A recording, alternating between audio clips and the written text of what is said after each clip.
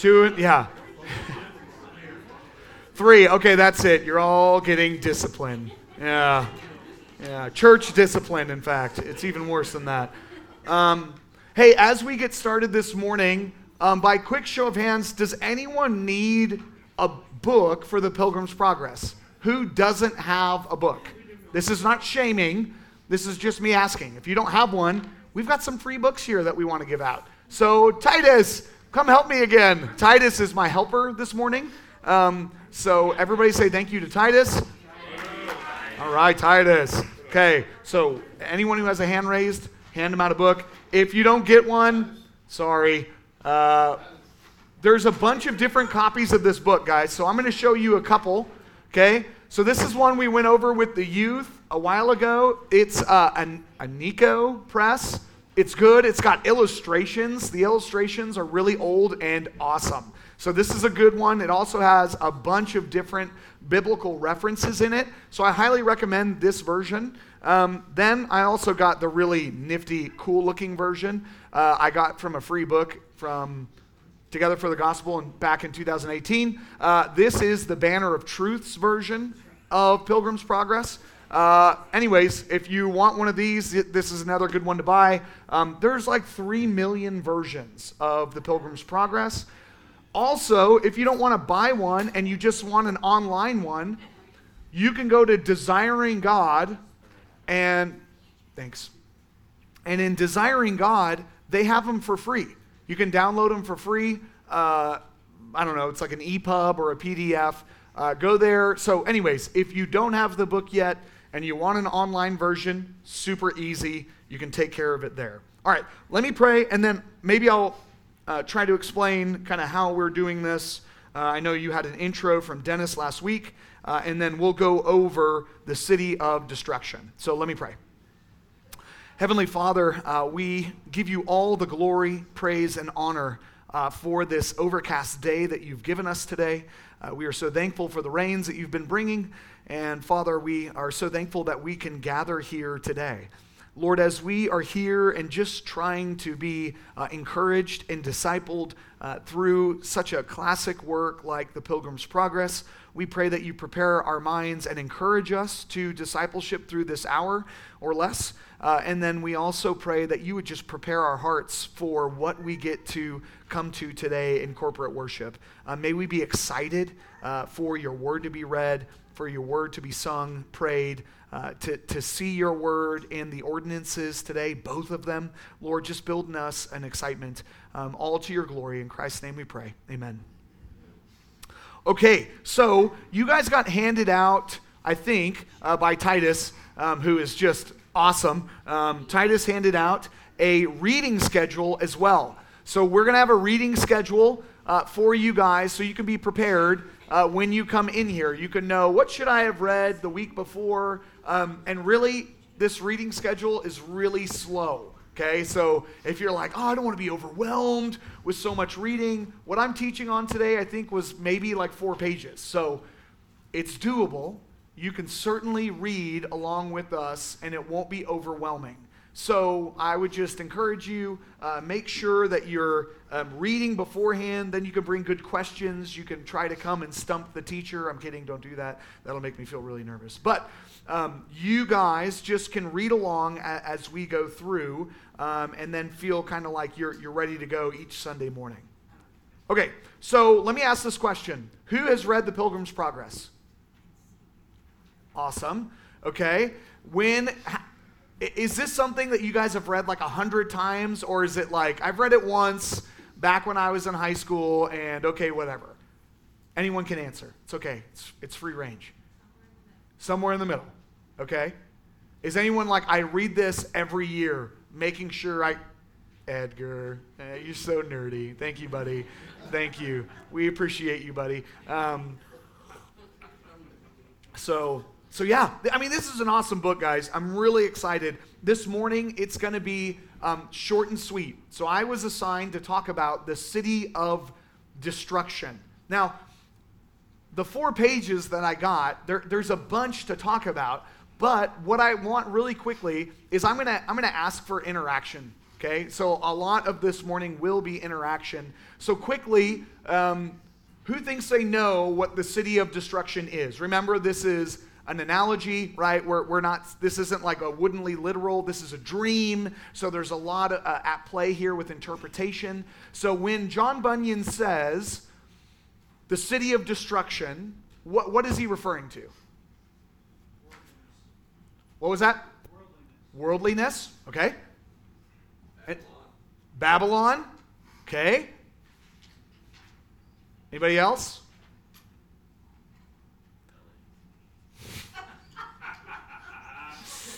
Yeah, Brandon just said Los Angeles, and I would say the Lakers say different, okay, as we continue to go in the playoffs. You're welcome. All right, so, the city of destruction sure is worldliness. We can think about it as Babylon, but as we're thinking about it here in the storyline, right in the beginning, where the man is, did you notice, or maybe we haven't been reading it yet, but even in these first few pages, we don't actually know Christian's name. So I know we've all read the Pilgrims Progress, or many of us have, and so we know the guy's name in this book is Christian, but at this point he doesn't even have a name yet. He's just the man in the dream. So the man in the dream, immediately, his setting is the city of destruction. And what I want you to realize is that we are actually living in the city of destruction, right? There is going to be an end. There is going to be a time where this earth looks a lot different in the new heavens and the new earth. And so I think, here's my interpretive lens here, is that Bunyan is writing this as his own kind of testimony of coming to Christ, and he's also writing it in an evangelistic way. That's what I wanted to say. And so the city of destruction is here. It is what we are living in at this moment. All right, so let me jump in. And what you're going to see in my notes this morning is I'm really just giving you a summary of the big points that were touched on about the city of destruction, but more importantly, what's happening to Christian, or the man, in the city of destruction. So the big things that we are going to talk about this morning, actually it's just one. It's conviction. Okay, so in these first four, and it's good because I don't think we have the reading kind of lined up yet, or you guys haven't been reading yet, so this will be good. I'm just going to summarize for you this one time, and then next week you can start reading. So we begin this book with a man with a book and a burden, okay? So the dream, what's interesting about the dream is in the beginning of Pilgrim's Progress, he says he finds a cave, and he goes and he takes a sleep in the cave. I don't know if Dennis talked about this last week, but do you know what the cave is? This isn't Plato. I'm not bringing you back to philosophy here. What's the cave represent? Anybody want to take a guess or a stab? Nobody? The cave? Los Angeles. Everyone's picking on LA. Thanks, Brandon. No. Darkness. Okay. So where is John Bunyan when he writes this book? He's in prison. So the cave that he goes and he takes a nap in is Bedford Prison in England, right? This is where he was actually imprisoned. And so he's there in prison, and this cave that he talks about, he goes and takes a nap, or he takes a sleep. This is kind of the representation of where he goes and takes a nap. And then he dreams this dream. And in this dream, we are introduced to the man who has a book in his hand and a giant burden, or a heavy load, on his back. Okay? So I want you to see Bunyan's theology of man, or we would call this an anthropology. Okay? From the very beginning, Christian is loaded with a burden. Okay? What does that burden represent? I'm hearing whispers of it. Sin. Okay? The burden represents sin. And from the very beginning, Christians hunched over with it. So what does that lead us to see from Bunyan's theology? Well, he is seeing total depravity in Christian. Okay? So it's not like Christian went and sinned, and then all of a sudden this giant burden got onto his back. From the very beginning, Christian has a burden on his back. And he's reading a book that's helping him see this, but already he's got this burden. And what I love about it, I hope he forgives me, when I'm reading this chapter, I'm just seeing our man Ronnie here, because Christian is so emotional in a good way, where he is like, he reads the Bible and he just starts crying. And I just think of my man Ronnie here, because I know he loves God's word and he's so moved by it. And so I literally thought it was like, you were the face of Christian as I was reading this week, but forgive me. So now you'll all have that, right? You're going to see Ronnie's beard and his glasses when you're thinking of Christian. So, from the very get-go, right, the man is emotionally and physically distraught. So here comes some participation. Who is willing to read Psalm 38, verses 1 through 11? Psalm 38, 1 through 11. So the face of Christian is now going to be the voice of Christian, okay? So go ahead, read for us Psalm 38, verses 1 through 11.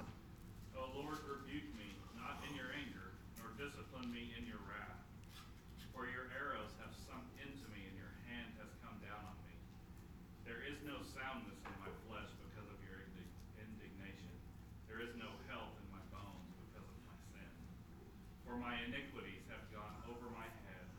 Like a heavy burden, they are too heavy for me. My wounds stink and fester because of my foolishness. I am utterly bowed down and prostrate. All the day I go about mourning, for my sides are filled with burning, and there is no soundness in my flesh. I am feeble and crushed. I groan because of the tumult of my heart. O Lord, all my longing is before you. My sighing is not hidden from you. My heart throbs, my strength fails me, and the light of my eyes, it has also gone from me. My friends and companions stand aloof from my plague, and my nearest kin stand far off. Whew. That's heavy, right? That's David. That's a confession of his sin. He's feeling the burden of sin. And so, Christian, as we begin this awesome story, this tale of a man in sanctification and coming to know Christ, we begin with him with a book that we don't know about yet. But as he's reading this book, he is feeling that burden on him. And what I love about the version, at least that I'm reading, which was this one, he starts crying out immediately. He cries out, "What shall I do?" He's just freaking out. He's there. He's got this book. He's reading it. What shall I do? Because sin is just beating down on him. So then Christian goes, or the man, I know I keep saying both, sorry, but the man then goes to his family. And his family notices what's going on with him. They're like, "What's wrong with you? Like, why are you so distraught? What's going on?" And the family is really interesting to pick up on and keep paying attention to. So they're actually, in the beginning, they're feeling bad for him. What's going on, Christian or man? Why are you so sad, right? And he responds to them, telling them, "Man, I love you guys, but I need you guys to know this." And there's a buildup for him. In the beginning, he's talking about the burden that he has, but then he has this deep sigh. And then he tells them, we actually live in the city of destruction. This place will be destroyed by fire, right? And he tells them this, and this is clearly, again, this is what I was trying to draw out in the very beginning. This is the end, right? He's pointing to the end, and even for us, as we read it, we can picture the end that will happen. And the family who hears the truth from Christian, right, immediately says, "I don't think you're well. Why don't you go to sleep? Go take a nap, because you're out your mind right now. We don't think you're doing okay," right? Maybe we've all experienced that when someone gets charged on Christianity. When the Lord brings someone from death to life, right? And we're seeing that change in them, and everyone around them is like, "Well, just calm down a little bit, okay? You're taking this a little too seriously. You're making me feel uncomfortable." Well, the family's clearly playing that role here. The family's like, just take a nap. Go to sleep. See if that helps you. So what I want to do is I want someone to read for us Romans chapter 1, verses 18 through 32. Big chunk. Big chunk. The voice of Pilgrim is no longer, or the voice of Christian is no longer available, so it has to be someone else. Romans 1, 18 through 32. Michael, you're on it. For the wrath of God is revealed from heaven against all ungodliness and unrighteousness of men, who by their unrighteousness suppress the truth. For what can be known about God is plain to them, because God has shown it to them. For his invisible attributes, namely his eternal power and divine nature, have been clearly perceived ever since the creation of the world, in the things that have been made. So they are without excuse. For although they knew God, they did not honor him as God or give thanks to him, but they became futile in their thinking, and their foolish hearts were darkened. Claiming to be wise, they became fools and exchanged the glory of immortal God for images resembling mortal man and birds and animals and creeping things.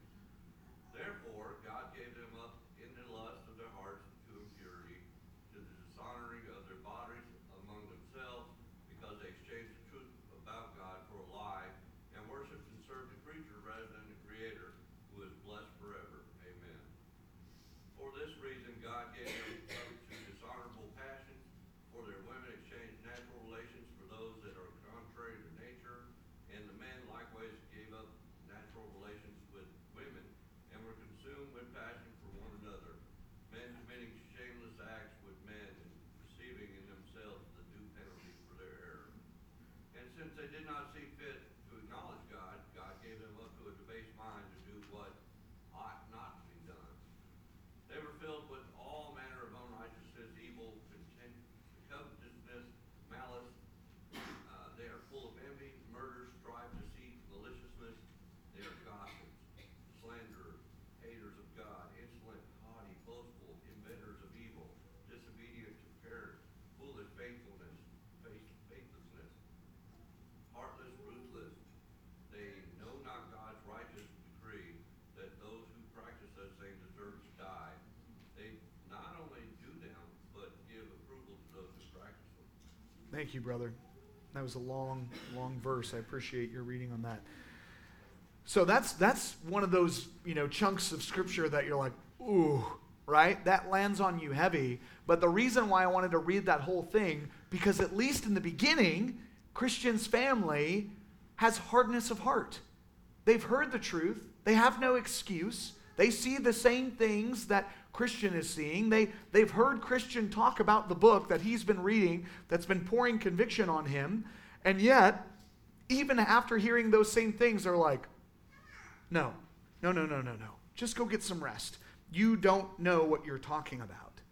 And what I love about Christian is that when he goes to rest, he's like, okay, I'll go try to take a nap. Does it get better for Christian? The answer is no. Okay, I can raise my hand here and say, if I have not confessed sin, and I know that I have sinned, usually it's kind of hard for me to sleep. If I'm going to go to bed while I know that I have an offense against someone else, the Lord, using the Holy Spirit, is working on me and just tightening down the hatches, right? Where I'm like, oh man, I can't sleep well. I'm really upset. I really want to make sure that we're okay, me and a dear friend or whatever it may be. And this is what's happening to Christian. He cannot sleep because God is bringing conviction to Christian through his word. All right, one more reader, Hebrews 3, verses 12 and 13. This is what's happening to Christian's family. Spoiler alert, there's a part 2 to Pilgrims Progress. Just leave that there, okay? You can pick that up later. Hebrews chapter 3, verses 12 and 13. You don't have to read super long like last time. Who's my reader? Go for it. Watch out, brothers and sisters, so that there won't be in any of you an evil, unbelieving heart that turns away from the living God. But encourage each other daily while it is still called today, so that none of you is hardened by sin's deception. Thank you. we see that sin is deceitful, right? The deceitfulness of sin. And this is what's winning over Christians' family right now. They are not able to see with right eyes what's happening or hear the word of God because they have allowed their hearts to become hardened by the deceitfulness of sin. So this leads our guy to bail from his house, probably early in the morning, with that book. And he's wandering around in the fields, right? He's reading it. He's trying to figure out what's happening. He doesn't know what to do. You can just see this pacing of Christian. He's walking around, and then I love it. I just love this guy because then he just yells out loud, right? I know it's a story, and we have to progress it, but he yells out loud, "What must I do to be saved?" Right? He cries out, and notice how that's different from what he first cried out. So when he first cried out, it's just, what do I do? But now this conviction is leading him to say, what do I do to be saved? How can I be saved from this burden? And then who shows up but evangelist? Okay, I'm not allowed to go into the depths that I want to go because I'll be stealing it from the next person who gets to talk about evangelist and pliable and obstinate and all these cool characters that you're going to meet. But I'm just going to say it right now. Evangelist is my dude. I like Evangelist, okay? In this story, he's the best. He shows up out of nowhere other times, and he encourages them. They reflect on what Evangelist has said when they're going through this crazy journey, and they need to be encouraged. So I want us to pay special attention to Evangelist, because I know this congregation. We've got guys in here and gals that want to share the gospel. And I want you to take note of how John Bunyan explains Evangelist. Probably Evangelist is supposed to be his old pastor, John Bunyan, not Christian, but John Bunyan, the guy who wrote this. It's said that it's most likely his old pastor that is going to be Evangelist. But this is what Evangelist does. He shows up out of nowhere, and then he asks the man sincere questions. So if you're an evangelist, which we all should be evangelists, right? Look how Evangelist goes and encounters this man who's crying, right? We see that Evangelist hears this cry, sees this man, and now he wants to go and ask them questions. So number one, he says, "Why are you crying?" Right? He's actually legitimately concerned. He wants this guy to be okay. He's not just, walking around ready to smack somebody with a gospel tract, right? He's not like, all right, who's my guy? Here, bam, there's a gospel tract. You too, bam, right? He's not doing that. He's walking around, open to what the Lord may lead him to do, and here's this person crying. Okay, Lord, maybe this is an opportunity for me to go and to see if this person's okay. So he goes and he wants to make sure this man's okay. The man answers, "I've been reading this book, the Bible," right? "And I see the consequences of my sin." And he actually talks about the fact that he is going to be convicted of his sin. That he is not only going to die at some point, but when he does die, the burden that's on his back, he says, will sink me down to Gehenna, right? Or he's talking about hell. He's like, this burden on my back will lead me to hell. He doesn't even have categories yet, but he's reading his Bible and he realizes this thing on my back is going to convict me. And he's so scared of it that he says, I'm not willing to do either of these things. I'm not willing to die, and I'm not willing to be judged, which is why I'm crying and yelling out to nobody in the middle of a field, what must I do to be saved? And then note what Evangelist does. He doesn't just dive right in, right? Or he doesn't track smack. Coin that. You guys can use that. Track smack, okay? Just remember that I gave you that. Track smack. He actually says, he asks more questions. Well, why aren't you willing to die? That's awesome. That shows that Evangelist is not just trying to win someone over, but that he's listening. He's asking more questions. He's trying for this man to reveal more things about him so he can better apply the gospel to him. So the man answers, again, that his burdens are going to lead him to hell, and then he just starts crying. And he writes in the book, which makes me want to cry, which is why, again, I think of Ronnie, who I love so much. And he said, this sin, it just makes me want to cry, right? And so Evangelist, he goes, well, if this is true, what are you sitting around here for? Why are you just sitting out in this field moping and crying? Right? He asks another question, leading him, continuing to lead him. And the man says, I don't even know where to go. What do I do next, right? And this is like an evangelist's dream. So I understand that this isn't how all talks go. When you start seeing someone on the street, why are you crying? Okay, well, if you're crying, let me read what I'm supposed to read next. Why aren't you willing to die? Okay, well, awesome. And now, that's not how it goes. But what we see is this template of continuing to ask questions. Dig in. And then once you get to the bottom of this person's misery or help them see by asking good questions, then you can give them advice. So that's what evangelist does. He moves to counsel. He actually, at this point, track smacks him. Okay? He gives him a track. Right? It says that he actually gives him a scroll. And in this scroll, he opens it up, and the scroll says, flee the city of destruction. So it is actually telling him, hey, you are supposed to flee from here. And we'll get more about this scroll that he has in his hand later. But you are supposed to flee from here. And in true fashion, he gets this track, and he's like, okay, I understand I have to flee. Where do I go? And so Evangelist points him to the wicked gate. Okay? I put a little footnote in here because I have to always remind myself it's not the wicked gate. It's not like an evil gate. He's not pointing him, go to the evil gate. That wouldn't make any sense, right? The wicked gate. Okay? It's like a small door. It's like a small entrance, okay, that leads into maybe like a bigger pasture or something like that. So anyways, yeah, the wicked gate.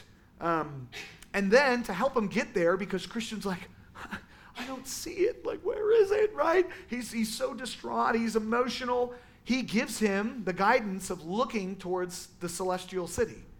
This is the end of his track, right? This is where he wants to go. And he says, look at the light. And Christian's like, oh, I can see that. Okay? Look at the heavenly things. Let that guide you to the wicked gate. Okay, so Christian's like, okay. And his conviction of sin then leads to consequences. Yes, Ronnie? Did you want to read a scripture reference from that? If you guys don't know me, I like putting footnotes. And in my footnotes, there's little goodies every once in a while. And if you can find a goodie and you jump at it, I'll hook you up. All right, go ahead, Ronnie. Luke 14, 24. I'm sorry, 20. No. I'm so sorry. Your goodies are leaving, Ronnie. They're gone. They're gone. Is it Luke verse 25 and 26, right? You want to read it to us, buddy? 33. Let me hear it. Let me hear it. Now the great crowds accompanied him, and he turned and said to them, this is Jesus, if anyone comes to me and does not hate his own father and mother and wife and children and brothers and sisters, yes, even his own life, he cannot be my disciple. Whoever does not bear his own cross and come after me cannot be my disciple. For which of you, desiring to build a tower, does not first sit down and count the cost, whether he has enough to complete it? Otherwise, when he has laid a foundation and is not able to finish, all who see it begin to mock him, saying, this man began to build and was not able to finish. Or what king, going out to encounter another king in war, will not sit down first and deliberate whether he is able with 10,000 to meet him who comes against him with 20,000? And if not, while the other is yet great away, off he sends a delegation and asks for terms of peace. So therefore, any of you who does not renounce all that he has cannot be my disciple. That's super good, and I'm glad you read that, but that's not actually the footnote that I was pointing at. I love it. Thank you for reading that, because that's where we're going next. But thinking, don't say sorry. I love it. You read the verse that we're going to talk about next. But when we're thinking, I'm not going to give you any more hints. If anybody wants to raise their hand about footnote number 2 and thinks they know the verse that's talking about the wicked gate, by all means, jump up, have the verse ready, and read it. Okay, so as we continue, okay, this conviction leads to consequences. And what I love about this depiction is that Christian, or the man, begins this journey in a full-on sprint, is what it says. He just starts running, right? He's like, here I go. I'm going to the wicket gate. Get out of my way, right? And I just love that, because isn't that true when Christ is, or the Holy Spirit is regenerating our heart? We're like, let's go. I need to know what I need to do. I need to be forgiven of this sin. I need help. Someone help me. And the Lord provides that through his word and through people, right? And so here he goes. He's going and he's running. And what begins to immediately happen? His family comes back into the picture. And what does his family do? Come back. What are you doing? Don't run that way. You're out of your mind. You didn't sleep. You didn't take your Sabbath nap. You would have felt better had you just napped. You wouldn't have felt that conviction anymore. But you couldn't sleep. So because you didn't do that, you're out of your mind. And no, he doesn't just do that. This is my favorite part, I think. I'm going to qualify it. I think of the Pilgrims Progress. Because what does Christian do when his family, these are his loved ones, his own wife, his children. Can you imagine that for a second? If your wife and your children weren't following you or weren't with you, or your husband or whoever, and you just go running out of the room with fingers in your ears screaming, life, life, eternal life. And Christian understands the reality, the consequences of his conviction. And that's what Ronnie just read for us. Christ must be Lord of your heart and of your life. And that will bring consequences to your life. I think all of us, yes? The verse you wanted, is that the one in Matthew? There's lots of verses in Matthew. Well, there's also And I like them all. a parallel one in Luke, but enter by the narrow gate, for the gate is wide, and the way is easy that leads to destruction, and those who enter it. Enter by it are many, for the gate is narrow, and the way is hard that leads to life, and those who find it are few. Bingo, bingo. All right, you've got a sticker or a bookmark coming your way. Don't let me forget. Yeah, right? That's the wicked. The voice of Christian said, I had it too. It was coming next. So he's going to start crying about it. We love you. We love you. I hope. I'm so sorry. I'm so sorry. Yeah. All right.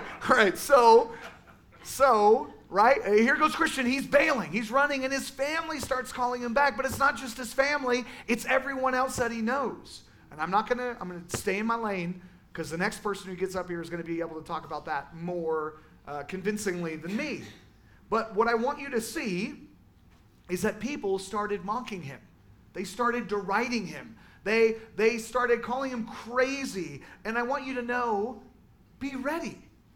If you can I have a show of hands, if you're willing, who has had to go through hard conversations about your faith with your family? I love you guys. And if you have not yet, be ready. Because I think Bunyan is helping us see, yes, to be expected. And if you read Psalm 1 and Proverbs 1, 10 and following, you're going to see that that's an expectation we should all have. That there will be mocking, scorning. There will be hate for what you believe. It will be hard. Okay, so here goes Christian. He's bailing, and really, that's all I'm allowed to talk about. I'm not allowed to talk about anything else at this point. I thought you were going to do it, Suzanne. I was waiting. All right, sorry to draw attention. Okay, so here we go. This now is what I want you to get as considerations from what we just read. I know it was super short. I know there wasn't a ton of stuff that we went over, but it was so jam-packed with goodness. I want you to have a few considerations as you leave this Sunday school. I want you to think of this question: what is conviction of sin? So I have some fill-ins, okay? If you want to, not making you, What is conviction of sin? Number one, I would say, is that you are guilty of sin. You're guilty of sin. So I put in here a few different verses, but what I think is really interesting was the conviction that Nathanael brought King David.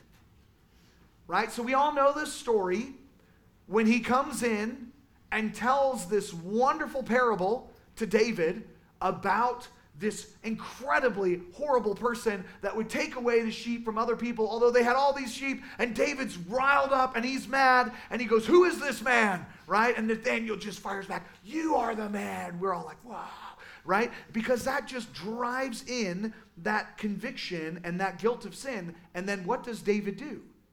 He acknowledges it, right? Later on, in that same pericope, David says, "I am guilty of that sin." Now, we have beautiful confessions of that in Psalm 51, right? Even Psalm 38, which we read a little bit earlier. These are the convictions of David, the guilt over his sin. Acts 2:47, when the gospel was preached, the people were convicted. They were guilty of their sin, and they yelled out, just like we read in the Pilgrims Progress, "What must I do to be saved?" Now, Romans 3:10 through 18 helps us understand that we're all guilty of sin, no matter what, right? All of us, from the beginning, like Christian or the man, are born with a giant burden on our back. It was given to us. So number one, what is conviction of sin? Well, it is understanding that you're guilty of sin. And then number two, that conviction is because you have a grief over your sin. So it's not just that you're guilty of sin, but that you grieve it. Because if you can just intellectually say, "Yeah, I know, I'm a sinner," but you never actually have that experiential side of it, I would say there's something not right here. You need to have that grief over it. Again, we read Psalm 38. So I'm going to read, or will somebody read for me quickly, 2 Corinthians 7, 9 through 13. 2 Corinthians 7, 9 through 13. Who's my reader?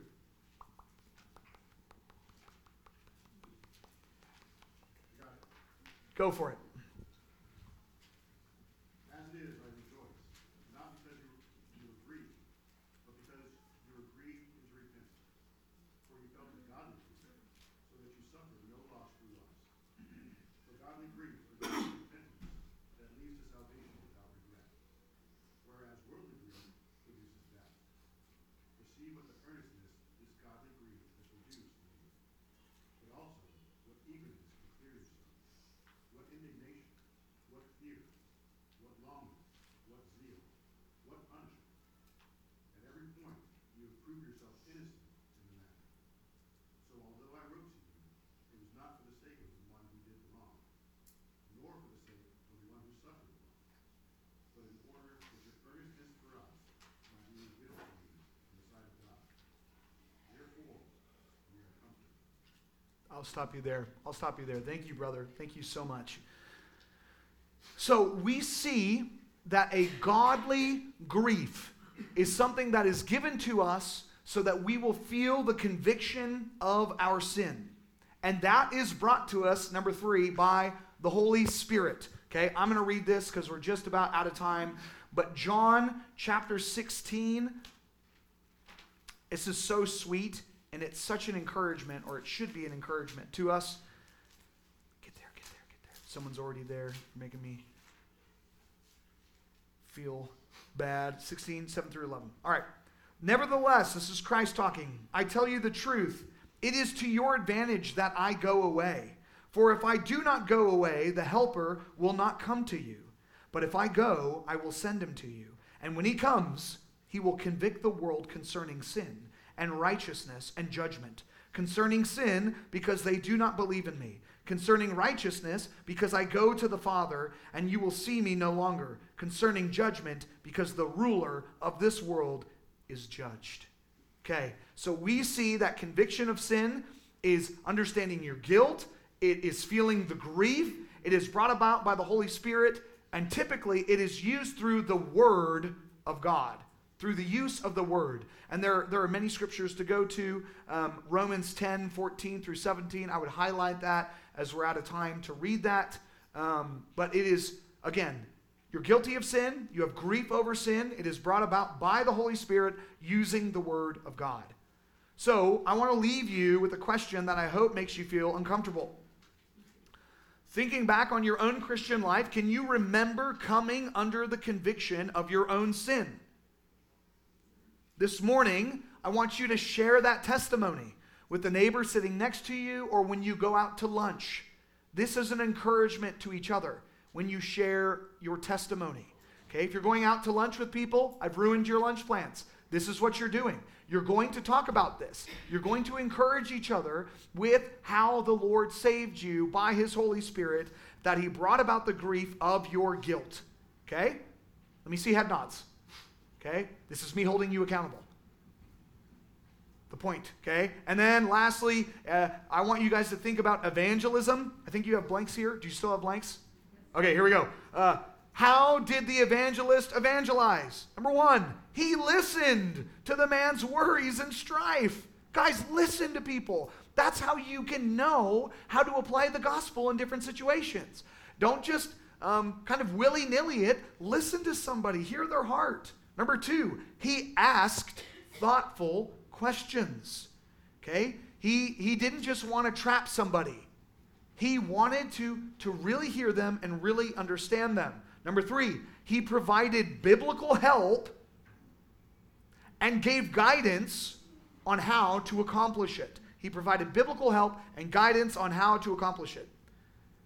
And then friends, sometimes we make evangelism too complicated, or we're scared that we have not been trained enough. The truth is, if we know the gospel, we can meet people, hear them, ask questions, and then point them to Christ. It's not rocket science, it's evangelism. You can do it. All right, let me pray for us, and I'll be up here for questions, concerns, and cries of outrage. Heavenly Father, we thank you for this time we've got to spend together. We pray that you would use it to encourage us to be evangelists and also to flee from the destruction that is before us. Bring conviction of our sin. Help us feel the grief over our sin and repent it to you, because you and you alone are faithful to forgive us. In Christ's name we pray. Amen.